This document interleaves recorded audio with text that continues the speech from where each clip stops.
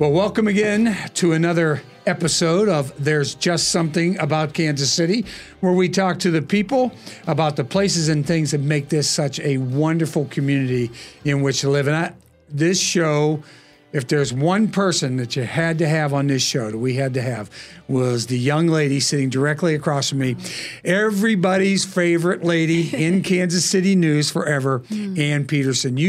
And thanks so much for coming in. Number Frank. two, I can't tell you how many people have said, have you ever heard from Ann Peterson again? What is Ann Peterson doing? Where is Ann Peterson? What is she doing? And that was way before we started this. Oh, my goodness. You were right at the top of my list for us to get this done. But welcome. Thank you so much, Frank. I have goosebumps when you just said that. And it is such a privilege and honor for me to be here with you and have this time just to reflect and to share and go back to the good old days and what I call the golden era of broadcasting.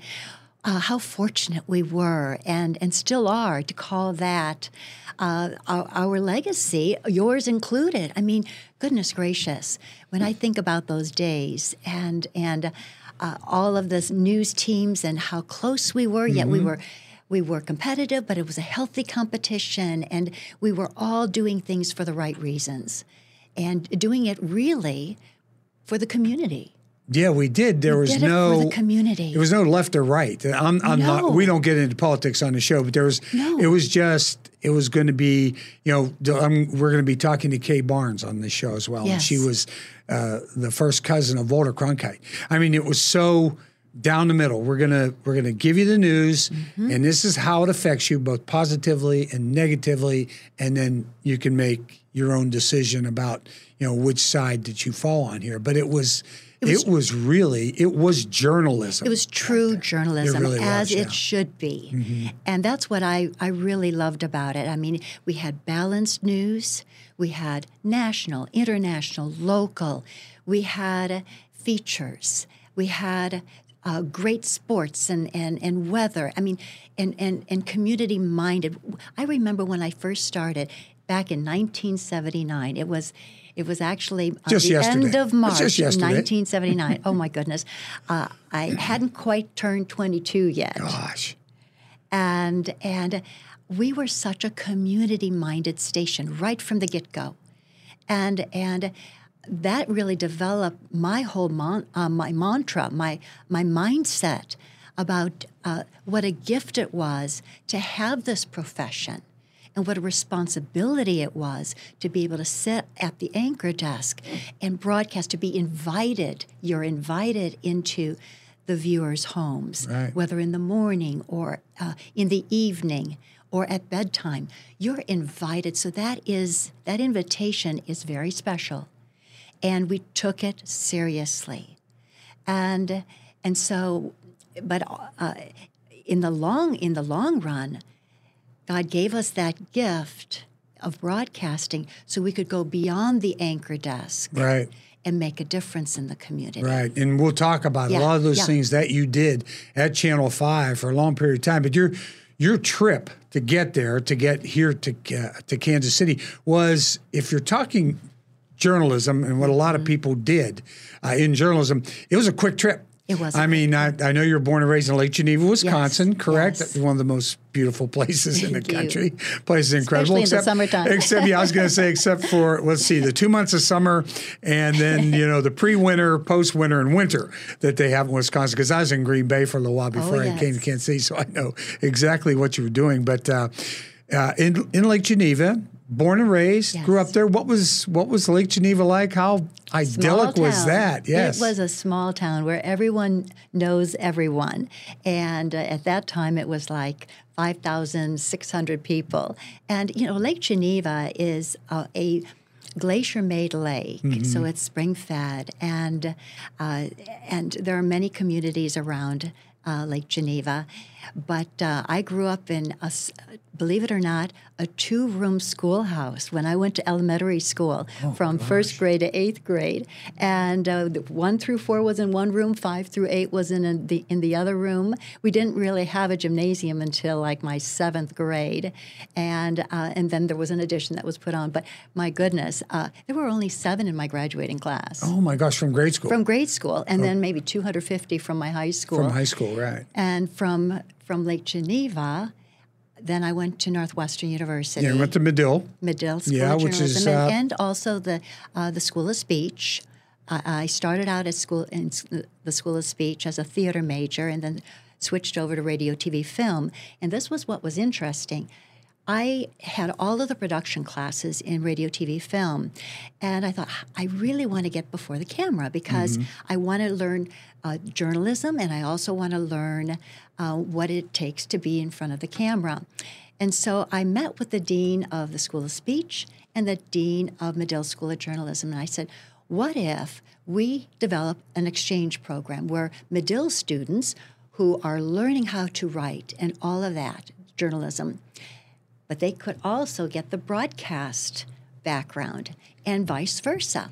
And they thought, well, that's not a bad idea. And so the end of my sophomore year, then I became the first student at Medill, and we had this exchange. And so I ended up becoming a double major. And what was interesting, on my 10-year college reunion, I learned that not only had those 2 schools integrated, but several of the other schools at Northwestern had done the same. So it became an integrated educational system for all the students at Northwestern. Right, which is way smarter than just trying to narrow somebody. Because a lot of journalism back in those days, everyone wanted to write for newspapers. Right. That was the big deal. It wasn't, everybody thinks, well, journalism, it's all broadcast TV. I said, no. Journalism was journalism. Journalism was journaling, writing, and they were the writers who went on to write for all the famous newspapers around the country, including here for the KC Star.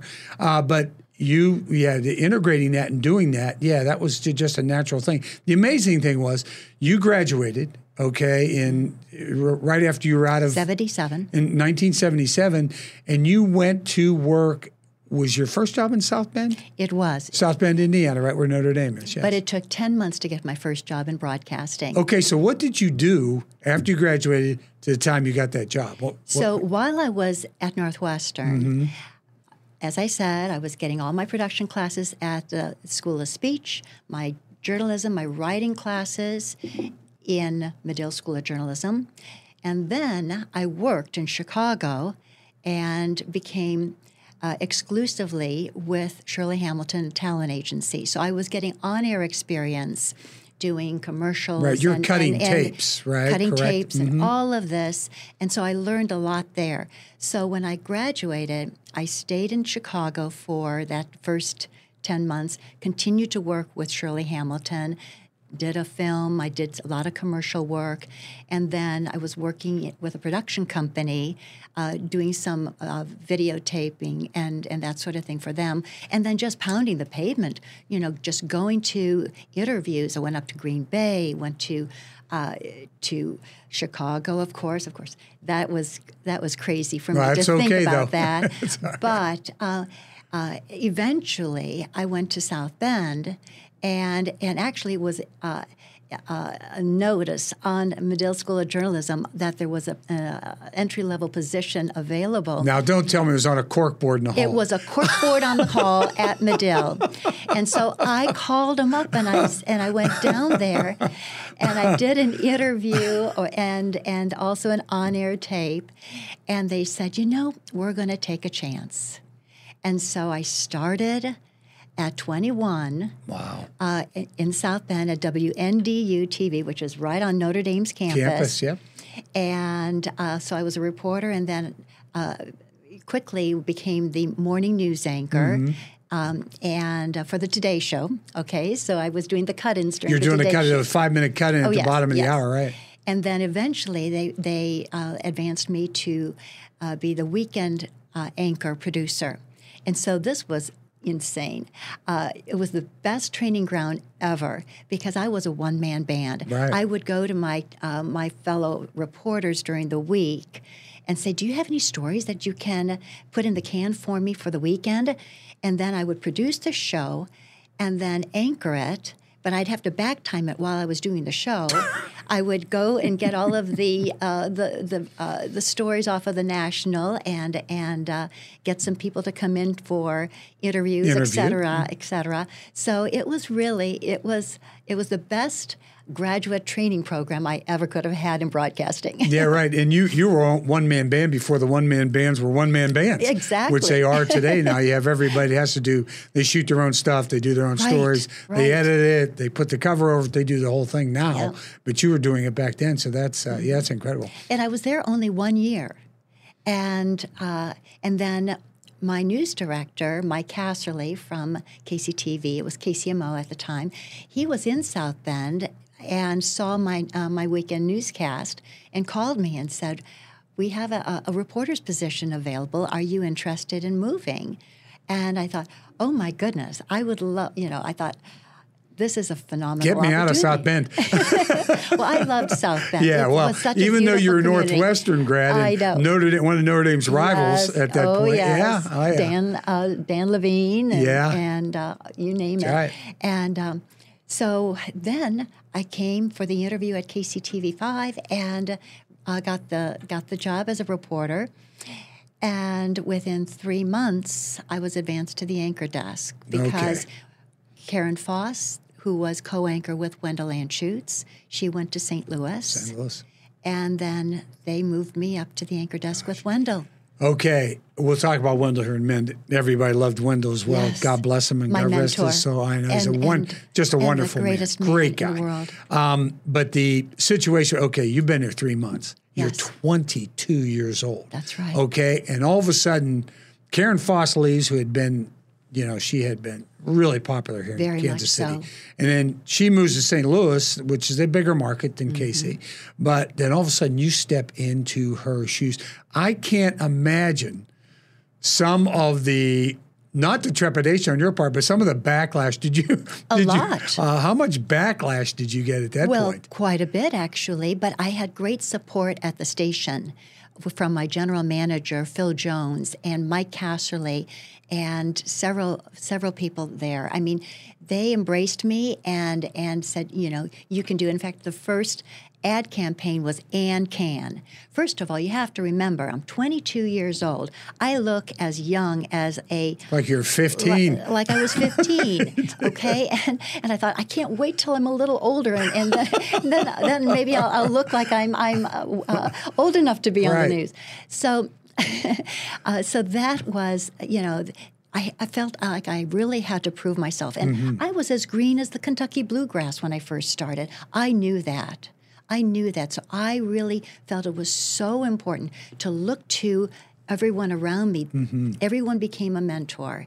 And you never assume anything. You always felt like you had to. You were only as good as your last broadcast. Right. And so that was my mantra. I didn't feel like, oh, well, I'm the new kid on the block and, I can do this. Look at me, I'm 22 and I've got this job. I'm not a hot shot. I'm big time. No, absolutely. Right. You have to earn your stripes. Yeah, you do. You have to earn your stripes in this business. Yeah. At least that was the mindset when we were starting. Right. And I think probably your biggest champion at that point was Wendell Anschutz. Wendell was amazing. Yeah. There was a 20-year age difference, and I looked at him as right from the very beginning like the Walter Cronkite of Kansas City. And then not only that, but he was also the Charles Osgood type of reporter because he was exceptional as a journalist and presenter, but really journalist first, presentation second, but he was great at all of it. And he did. He took me under his wing and gave me the confidence. And together I really feel like that's why we became such a really close-knit team all through those years. I mean, when I first started, I was the youngest female anchor in the country at age 22. Right. For this size market. And then fast forward, when after 22 years with Wendell, we were considered at that time the longest-running anchor team in the country. Right. And it's because of the mindset and the philosophy of the station And like I said, Phil Jones was amazing. John Rose, fabulous general managers who wanted to keep this team together. And goodness gracious, our first team, we were together for like 10, 15 years. The weather was Mike Thompson, right? Thompson. And then you had Jack Harry, my buddy, Don Fortune, and Gene Fox. I think they're all in sports. Today you're lucky you have one guy in sports, let alone three. And that news team carried on for a long, long period of time. I think the biggest thing for me, as I remember back seeing you two on the air all the time, was the fact that Wendell was such a fatherly type figure anyway, okay? And it was like he was there with his daughter doing the news, but his smile, his acceptance of you, the whole thing, you not assuming that you were some big deal in town, despite the fact you had all these accolades going with the fact you're the youngest, and then you became the longest running news team. That never seemed to affect you or anyone really on that staff that you had. Everybody continued to really work their butt off, despite the fact your numbers were incredible. Well, and I think that was a byproduct of what we were trying to achieve, right? When we sat down at that anchor desk and looked into the camera, we're looking at our friends. Our audience was our friend. These were our friends. And we had so much fun as a team. And it was just, that was the best part of the day, really, was sitting down together and giving everyone the information they could use that affected their heart, their mind, and their pocketbook, so to speak. Right. and you were really going to get a baptism of fire here, because shortly after here, just several months, I think, was the Kemper roof collapse, correct? Yes. It was just before the Who. Was it going to be the Who concert, I think, or something? It snowed, and the Kemper's roof fell in from the way of the snow. It was a thunderstorm. Oh, okay. It was pouring down rain. Oh, it was the water. It was the water that caved it in. That was my very first live broadcast ever. Because we had E&G. First we had film in South Bend. Then E&G, Electronic News Gathering, began. Right. That's a videotape camera. That's a videotape cameras. And then when I came to Kansas City, we hadn't done live shots yet. So this was my very first live shot. Wow. And we were up north of the river, almost to the airport, covering the thunderstorms. And then all of a sudden we got a call, you've got to get down to Kemper Arena. So we dashed down there, and the only person that was there was the police officer. And they were banging. No PIO. No PIO. Which nobody. Would be the public information officer, who's usually the guy you see giving all of the updates to the news media. And the big entrance to Kemper, you could see how the roof had collapsed. But then, just as we are about to go live at the top of the hour, they're closing and banging on the door, trying to close the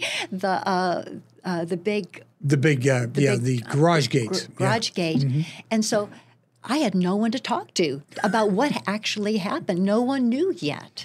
And that was daunting. That was daunting. But then all of a sudden now comes all of your training at Medill, where you did the commercials and a little bit of the acting stuff and all that sort of stuff, where I've got to ad-lib what's going on.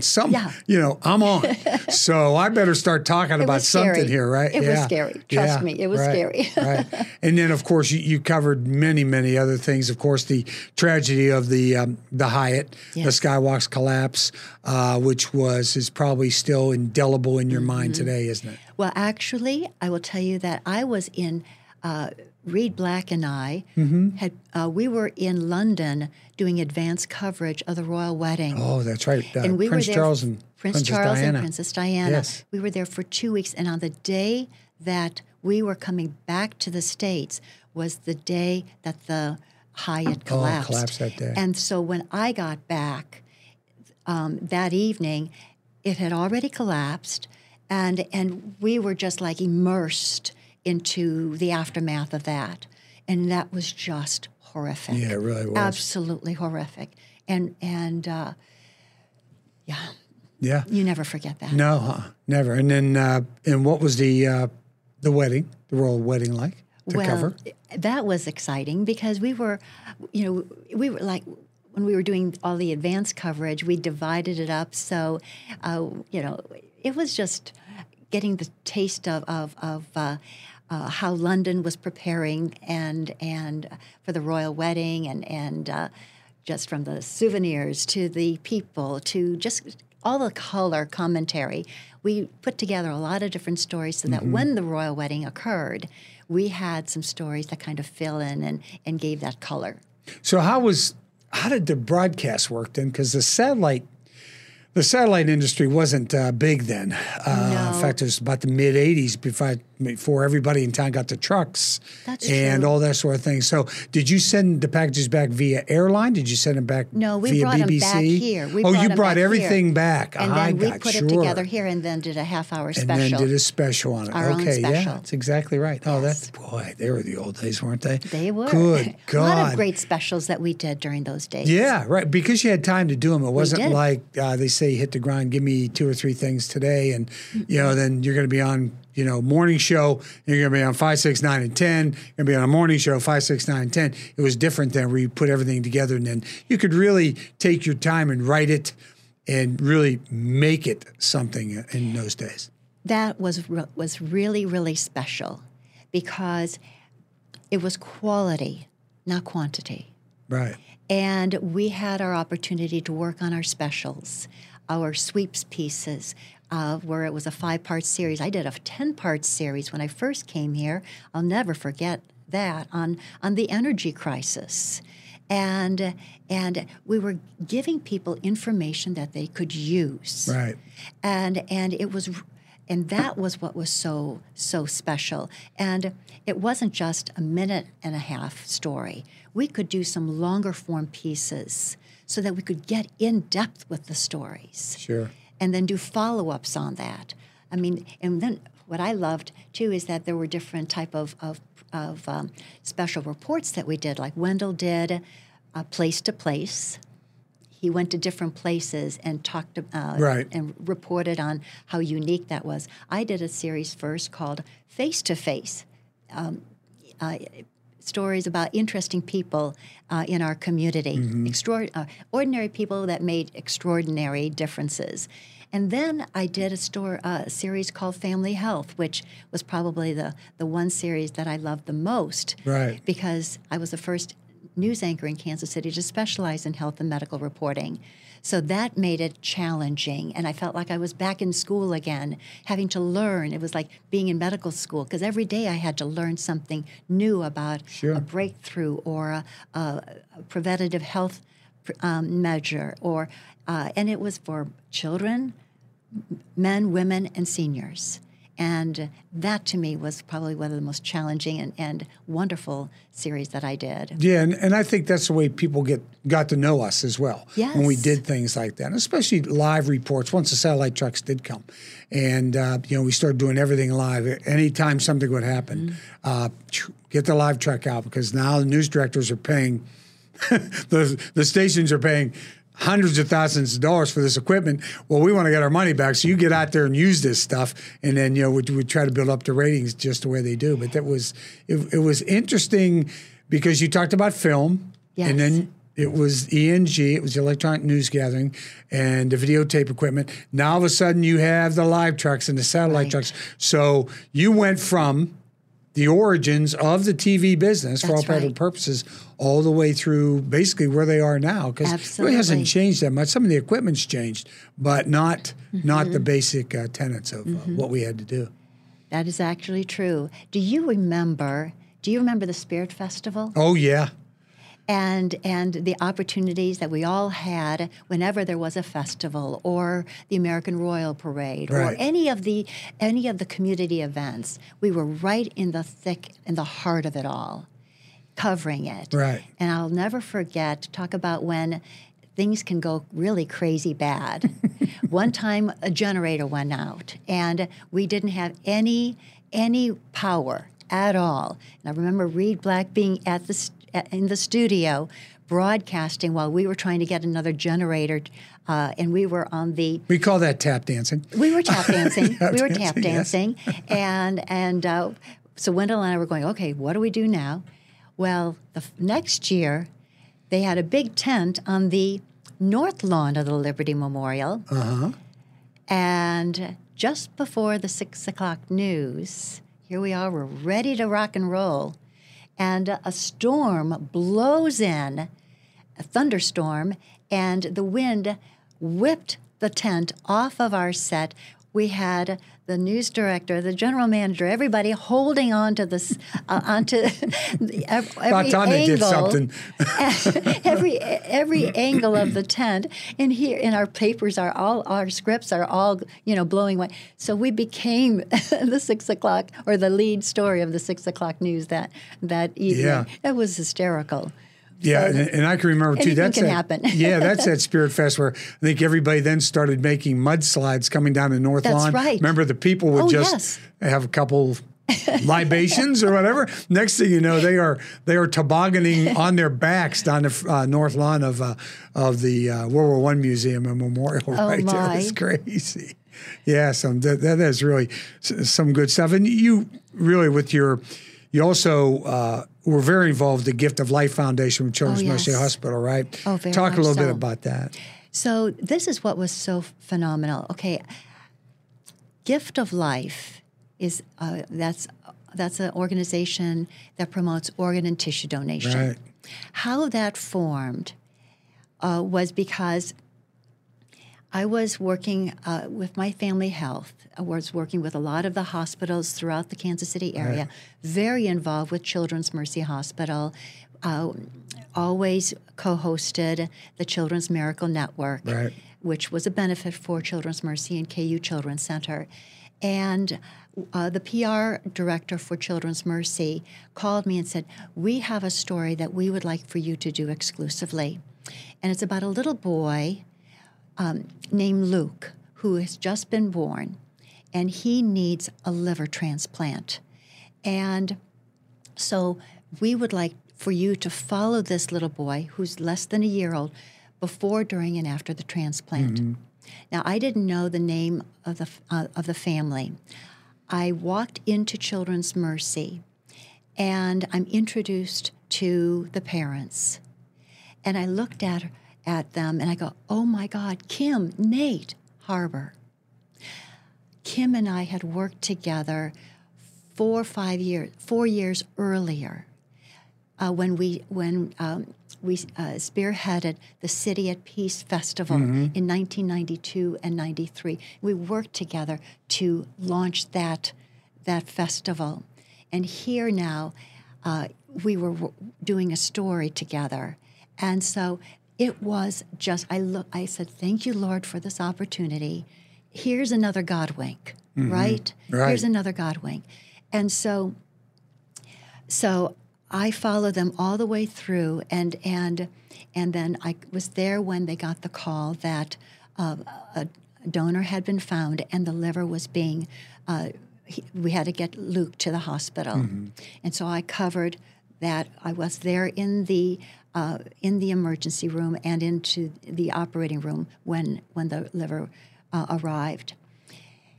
And then we followed him after that. And what was really amazing was that the donor family, the Drake family, the reason why Luke was able to get that liver was because they lost their son to an anaphylactic attack. They were down in Springfield, but they learned through their church that this little boy, Luke, needed a liver transplant. So they made a directed donation to Luke. Wow. So that became part of the story as well, and they allowed me to interview them.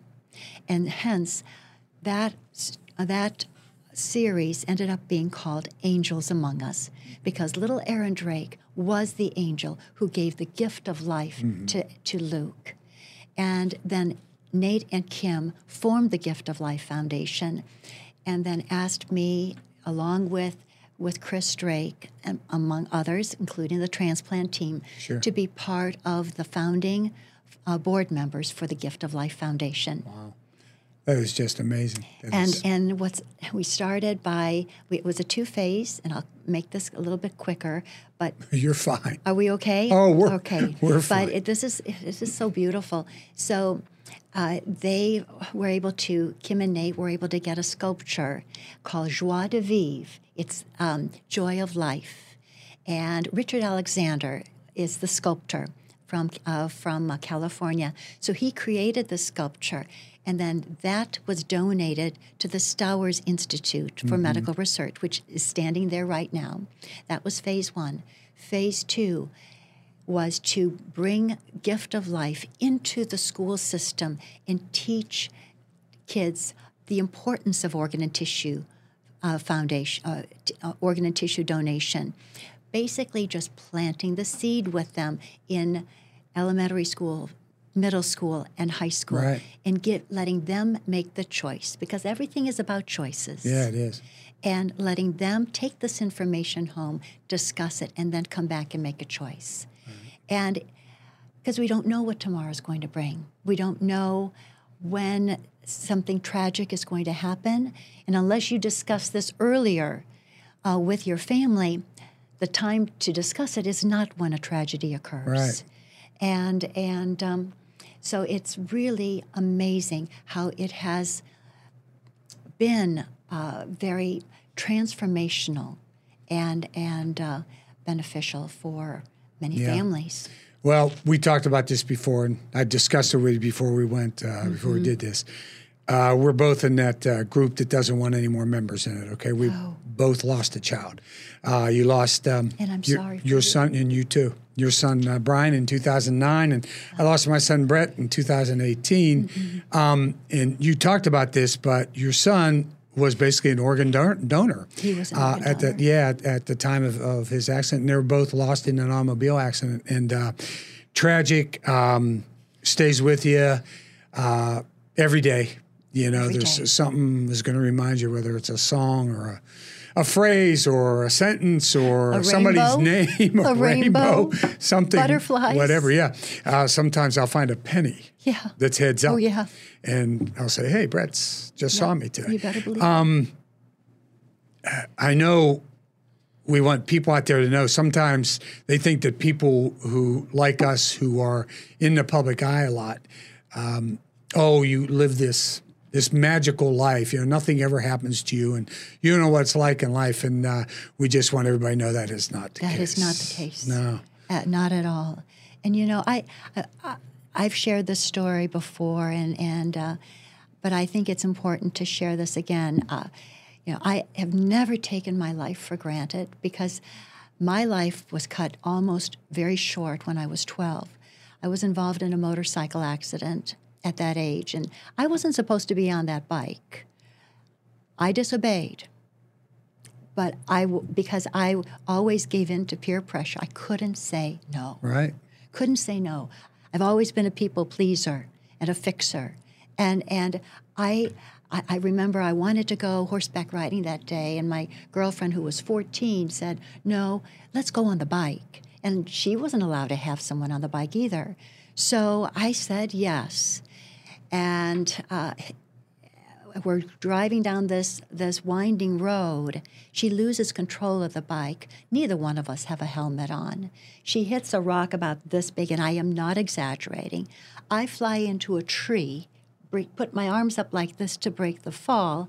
I have 2 compound fractures, a broken leg, internal bleeding, a head fracture, a punctured lung, and a concussion. Half of my skull was split from here through the eye socket to here. Had they taken me to my local hospital, I never would have made it. Right. So they rushed me to Rockford Memorial Hospital, where a team of specialists met me, stabilized me, and I was in a coma for about a week.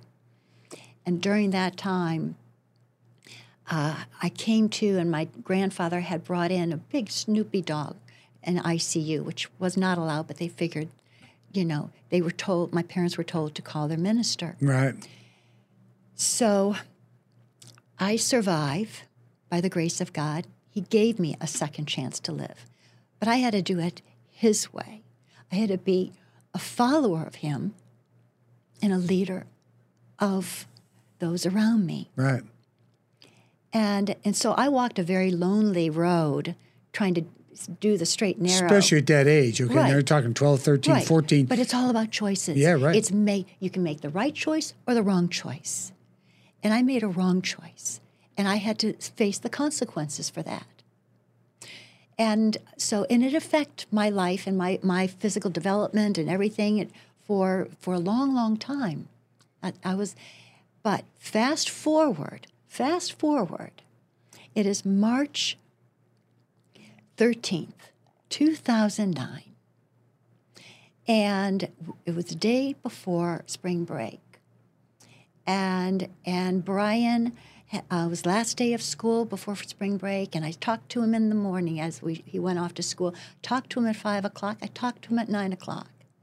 And he had been out with some friends, and he was driving too fast down the plaza right by Pembroke. Yeah, right by Pembroke Elementary. School. And he was on he reached for his cell phone or something and took his eye off the road, went across all three lanes, jumped the curb. He had his seatbelt on, hit the tree. And of all the places on Brush Creek, there was a clump of trees, and he hit the tree, and it swung around and hit again. And they revived him at the scene and brought him to the hospital. And then I get the call. And then at 10:35, I kept calling, and it just went dead. And then the knock on the door comes. Do you have a son named Brian? So when the police car careens into the driveway, right. That's not what you want to hear. It's every parent's worst nightmare. Yep, absolutely. So as we're driving down Ward Parkway with the police officer, I'm going, Lord, I thought I did all the right things. I thought as long as I did everything right, that everything would be fine. And he says to me, Anne, this is not your story. This is Brian's story. And so when we got to the hospital, Brian's injuries were not fixable. They weren't fixable. And they revived him enough so that he could be on life support. Right. And so it became a time when we knew that there was nothing more we could do. And I actually had to go up I went up to the ICU nurses. I said, I think it's time to talk about the next step, organ and tissue donation. That night, we had a prayer vigil around Brian. And my mom and dad were there, of course. And my dad, he sang Children of Our Heavenly Father in Swedish and then in English. And then I look across and I see Kim and Nate. And I go up to Kim and I said, my role has now changed from being a voice of gift of life to a donor mom. Right. And I'll do whatever I can to help you share this message and why it's so important. Right. And what a powerful message to deliver. Oh. And, we talked about it, and I didn't know all the details there, but the exact same thing.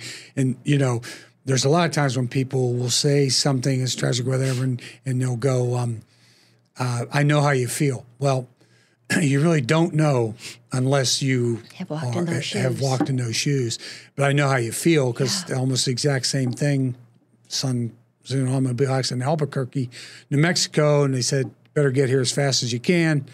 So got there as quickly as we could. He was on life support for about a week at that time. And then that decision comes that, a lot of the people around him are going, we've seen miracles. Yes. Somewhere down there where he could recut, maybe or whatever, but we don't think so in this case. And then you make that decision. No, I know. Where you have to get him off life support. It still gets me to this day, but it's just and always will. But that's the hardest part, And then I had the problem with, you talked about you walk this great line with, your religion and your belief or whatever. And that's when I had a really bad time. When I started just going. Well, the thing is, though, okay, so when we had Brian's service, first of all, we had to have 2 services because it was spring break. Right. And Brian he had actually recorded at age 10 this song called "My Little Piece of It" on the piano, and I shared that with our worship singer, and he said, "You mind if I do the man-child version of this?" And so he did, and then I put together this video, and we shared that as part of the service for when all the kids came back from spring break. And even though I was so angry and going through all the emotions of grief, at that time, at that service, I actually realized how great God was, because through every hug, every act of kindness, every word that was spoken, it was like God was working through them and reaching me and saying, "I am not going to let you fall." Right. And Brian's okay, because death became a door to living in eternity. And I truly believe that with all my heart and soul. Yeah. That our souls, your son's soul, my son's soul, all of those souls that have left us, they are alive. Yeah. And I feel like the loss stays with us forever. Yeah. It still feels as raw today for both of us as it did day one. We don't get over it. We have to grow through it. Yeah. We have to grow through it. And that's what helps us put one foot in front of the other. It's not easy. It's a day-to-day challenge. Yeah, it's what we want everyone to know here, too. There is, how devastating it is, how some people feels like the door is closed and another door is never going to open, but it does open eventually. It does if you eventually. Just take one step at a time, just like you said. I don't know how I would have gotten through this without faith. Yeah. To be honest with you, I mean, I relied so much on that, and that became my strength.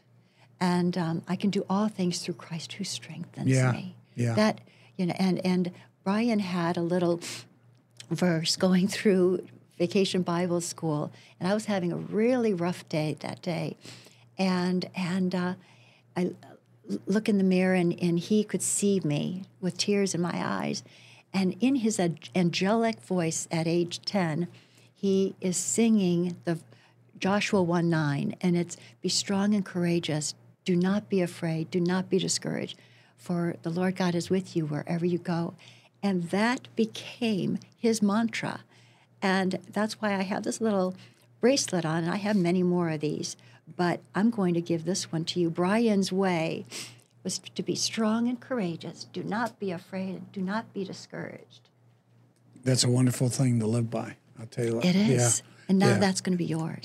Thank you. That's beautiful. Thank you so much. And just let everyone know, Ann got through hers with the faith and whatever. I think I got through a lot of mine with anger.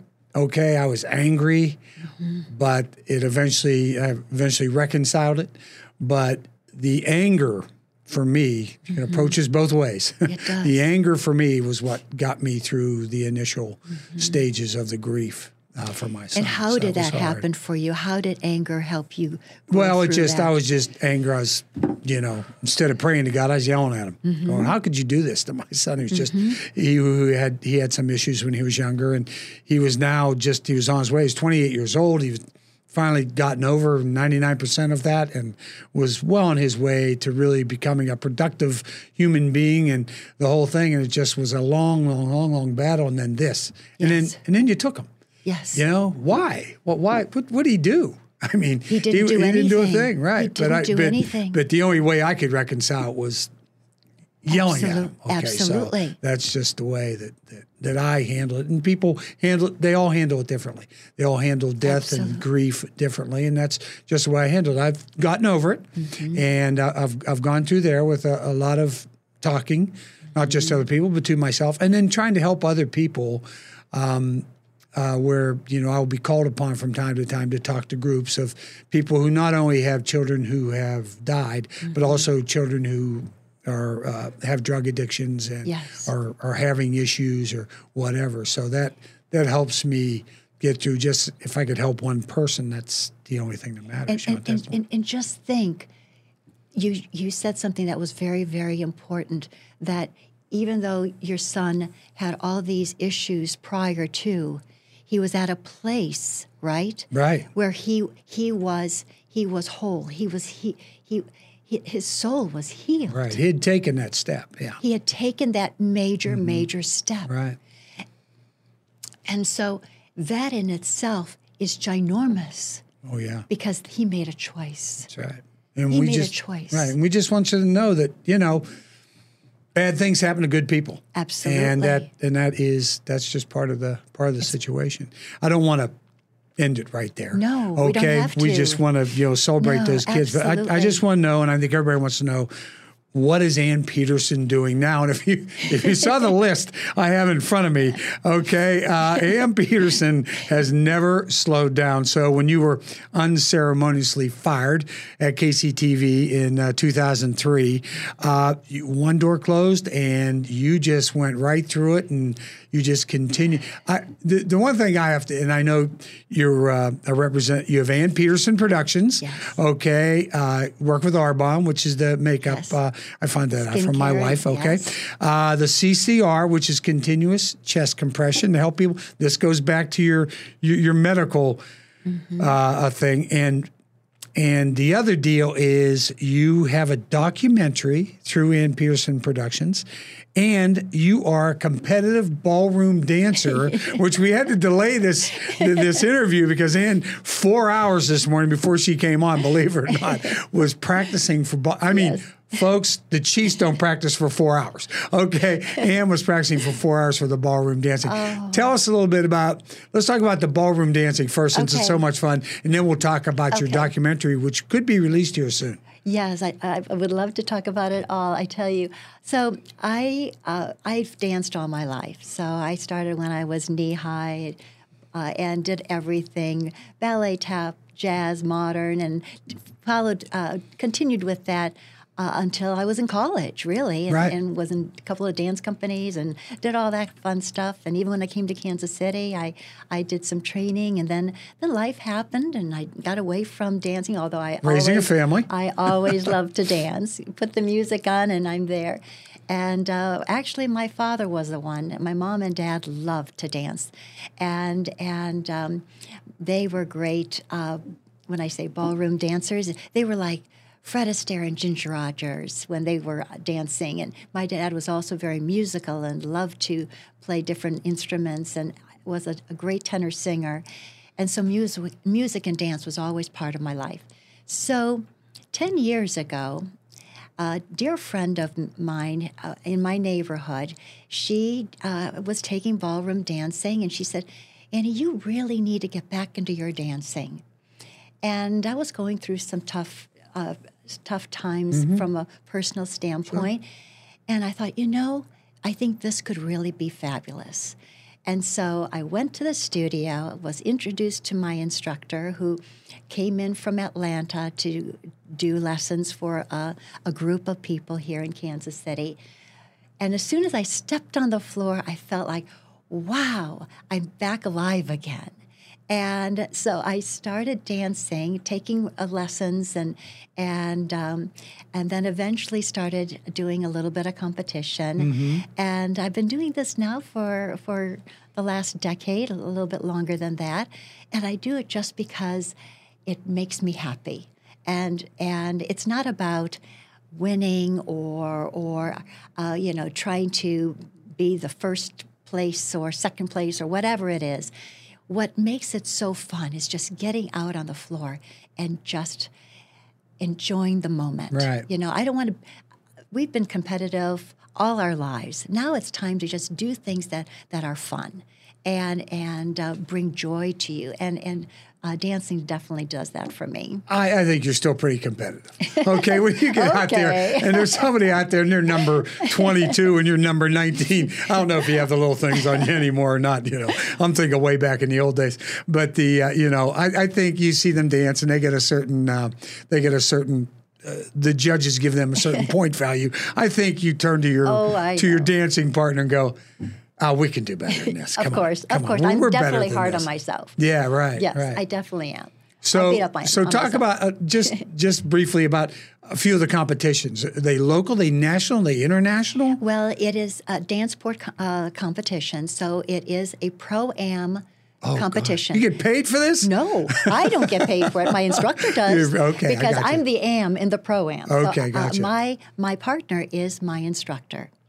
And believe it or not, we only train once every 3 weeks. So I actually have my cell phone with my routines on here. So I have to practice by looking at my phone. Oh, gosh. Okay, and so... It's like we're on YouTube and we're trying to do the Texas two-step or the Tulsa, whatever they got out there. Right. Yeah. And so there's competitions in Kansas City, all from coast to coast. I've been to Hawaii about 3 times competing, and up in Wisconsin, Colorado. I've been to a few, but I don't do it every month or anything like that.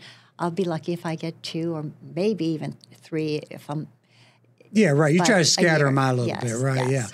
Yeah, because you are doing other things. I'm doing other things as well. I sail competitively. Okay. Yeah, I still do and you my started racing. that in Lake Geneva. In Lake Geneva yeah. when I was a youngster, and went through the sailing program there, and now I've been sailing for several years, back racing again. This is single, right? What do they call the boat you race? Well, there's scows. There are many different classes of boats. But it's all you're by yourself. You by yourself on a boat? No, oh, okay. not at all. All well, right. So it's a little bit bigger. There are some boats where you can be by yourself, like a laser or a sea boat or an MC now. However, I've always sailed with a crew. Okay. Okay. And now I'm in a sonar, which is a 4-person boat. It's a keel boat. So I'm the skipper, and I have my crew, and we have a main, a jib, and a spinnaker. That's right. You got the guys running from side to side, flipping all the stuff. Oh, yes. Sail goes ripping out there. Yeah, I'll bet it's really fun. I'll bet. So I enjoy that a lot. Yeah. Okay. And I ski in the wintertime. Yeah. You got to keep busy. She's not competitive. No, she's not competitive at all. I know you also take care of your mom, who you love very much, but you also, because you go to and from Wisconsin a lot, and God bless her. Yes. And you have Ann Peterson Productions, which you are doing and about ready to release. Melgus, the Wizard of Zenda. Yes. Explain to people. You just talked about sailing. Yes. And he was incredible. He was incredible. Okay, so a little bit about Ann Peterson Production. I'll be very brief. When I left the station, I started Ann Peterson Productions as my umbrella company so that I could continue with some on-air freelance work and then video production for medical, corporate, and charitable organizations. And then I've been working so closely with a DHTV Digital, Mark Honer from DHTV, and we worked together a lot at the station when he was with CBS News, and as a producer. And we did a lot of different projects, a lot of the Gift of Life, Shadow Buddies videos that we did for them, the whole call and pump, continuous chest compression CPR I did with Mark. So all through these last 25, 30 years, Mark and I have done some incredible work. And while I was soon after I left the station, I had a series called Kansas City Legacies with me on Time Warner. These were half-hour specials of people in our community who had really made some significant differences for Kansas City. Just like what you're doing with your broadcast. Yeah, we're doing here. Yeah, exactly. Legacy videos. It's wonderful, yeah. So I thought to myself, I could do this in Lake Geneva. I did a video for my mom and dad who came from Sweden and started our family business from scratch in our garage as Swedish immigrants and entrepreneurs in America. And so I thought, Buddy Melgus, who has been my mentor since I was a teenager and learned how to sail, and I sailed with his kids. I said, he's 80 years old. And a friend of mine said, you really should do a legacy video on Buddy about his life and sailing career. And it was at the time when the old yacht club and sailing school was being torn down and the new Buddy Melga Sailing Center was being constructed. And I thought, well, what can I do to help with this project? And I thought, well, I can use my work as a journalist and create a legacy video and an historical video, 2 videos that I will give to the yacht club and sailing school as my gift. So we did all the interviews, and I interviewed Buddy and his wife and got interviews with our sailing community in Lake Geneva and Wisconsin. And then life happened for me. My dad passed away in 2015, and the project sat on the shelf for 3 years. And Mark had gone through all of the video and said, Annie, we've got the makings of a documentary here. And I'm one who, if I start a project, I'm going to finish it. No, she's not competitive. Go ahead. And I said, you know what? I'm going to do whatever it takes to get this done. And so I ended up self-funding this project. And we went beyond Wisconsin and did interviews with the people that Buddy sailed with and against. Here, Buddy is a 2-time Olympian. He won bronze and gold in sailing in 68 and 72. Then fast forward, he won the America's Cup, the sailing's grandest prize, in 1992 with Wichita billionaire Bill Koch. That's right. And so we were able to get interviews with Bill Koch, Dennis Conner, John Bertrand from Australia, who won the America's Cup and took it away from America for the first time in 132 years from Mr. America's Cup himself, Dennis Conner, in 1983.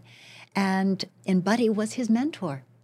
And so we got all these incredible interviews, including Gary Jobson, who was an America's Cup champion himself.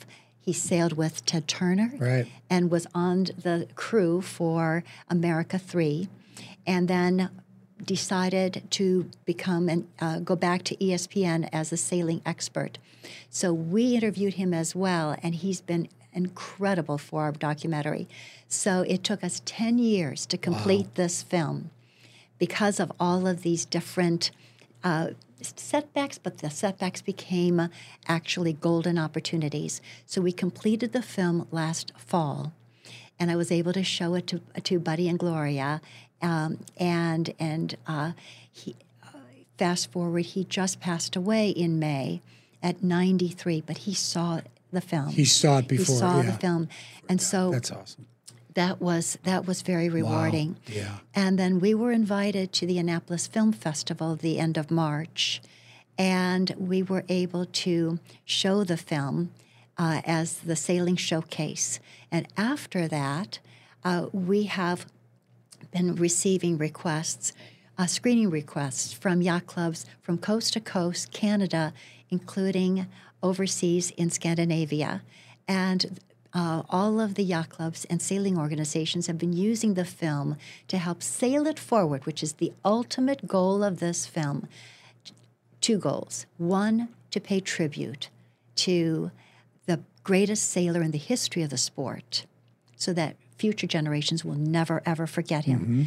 But the second most and the most important goal of all is to sail it forward so that yacht clubs and sailing organizations can use the film to promote their sailing organizations, their sailing school programs, and other charitable causes. And so that's really, it's just been an amazing journey. Okay, when are we going to see it on Netflix as a documentary? Come on now. Do you have any pull? I don't know. In sports all these years. You would be the best spokesperson for this. You sold me already. I mean, that sounds like that sounds like one of their documentaries. Well, one of those things they do. In 2024 will be the America's Cup. That's right. The perfect time to push it through. Yes. And Buddy's grandson, Harry IV, so he's continuing with his grandfather's legacy. He's on the Junior America's Cup team. along with his partner, Finn Rowe. And so greater things are yet to come for them. And so who knows what happens? Hopefully, one of the streaming channels will be able to see that our documentary can really fill a niche in the coverage of these sailing events that like the America's Cup that's coming up in 2024. It's perfect timing. I hope so. To really push that forward. All the best on that. And you've talked about things. You're from Wisconsin. You've been here. You go to and from to see your mom all the time. You've been all over the country, ballroom dancing. You've been back. There are all these yacht clubs all over the country. You've been in England to cover the royal wedding and everything else. But here you are. You still are a transplanted Kansas City, and you could live basically anywhere. Why did you stay? You could have left angry or whatever in 2003, right after Channel 5 let you go. Tell me why you stayed here in Kansas City. I could never leave Kansas City. When I first came here, I thought, oh my goodness, maybe I'll be here for 2 years, and then I'll move on with my career, and who knows what lies ahead. But as soon as I put my feet on the ground here in Kansas City, there was this feeling that I got right here in my heart, that I knew that this is the best place in the world. It's the best kept secret in the Midwest. It's a pearl. Kansas City is a pearl. It's the heart of America. That's why it's considered the heart of America, because of the heart of the people who make this community. When you're in local news, you can live anywhere in the country and the geographical location changes. But you make your decision based on the people that you live with and you serve. And I spent my entire adult life here in Kansas City. Kansas City is home. Lake Geneva, Wisconsin is where I grew up. Right. It's still home to me. But Kansas City will always be my home, and I will always have a very, very special place for the people, the community as a whole, and just what we have to give to one another here. Yeah. It's incredibly special. Just special, and as we say on the show, there's just something about Kansas City. Love you. Special. Thanks so much for coming in. I know the people are just going to be thrilled to see you again and hear from you again. God bless you. God bless going forward, kid. Thank you. You got it. Thank you. Thank you, Kansas City. Love you.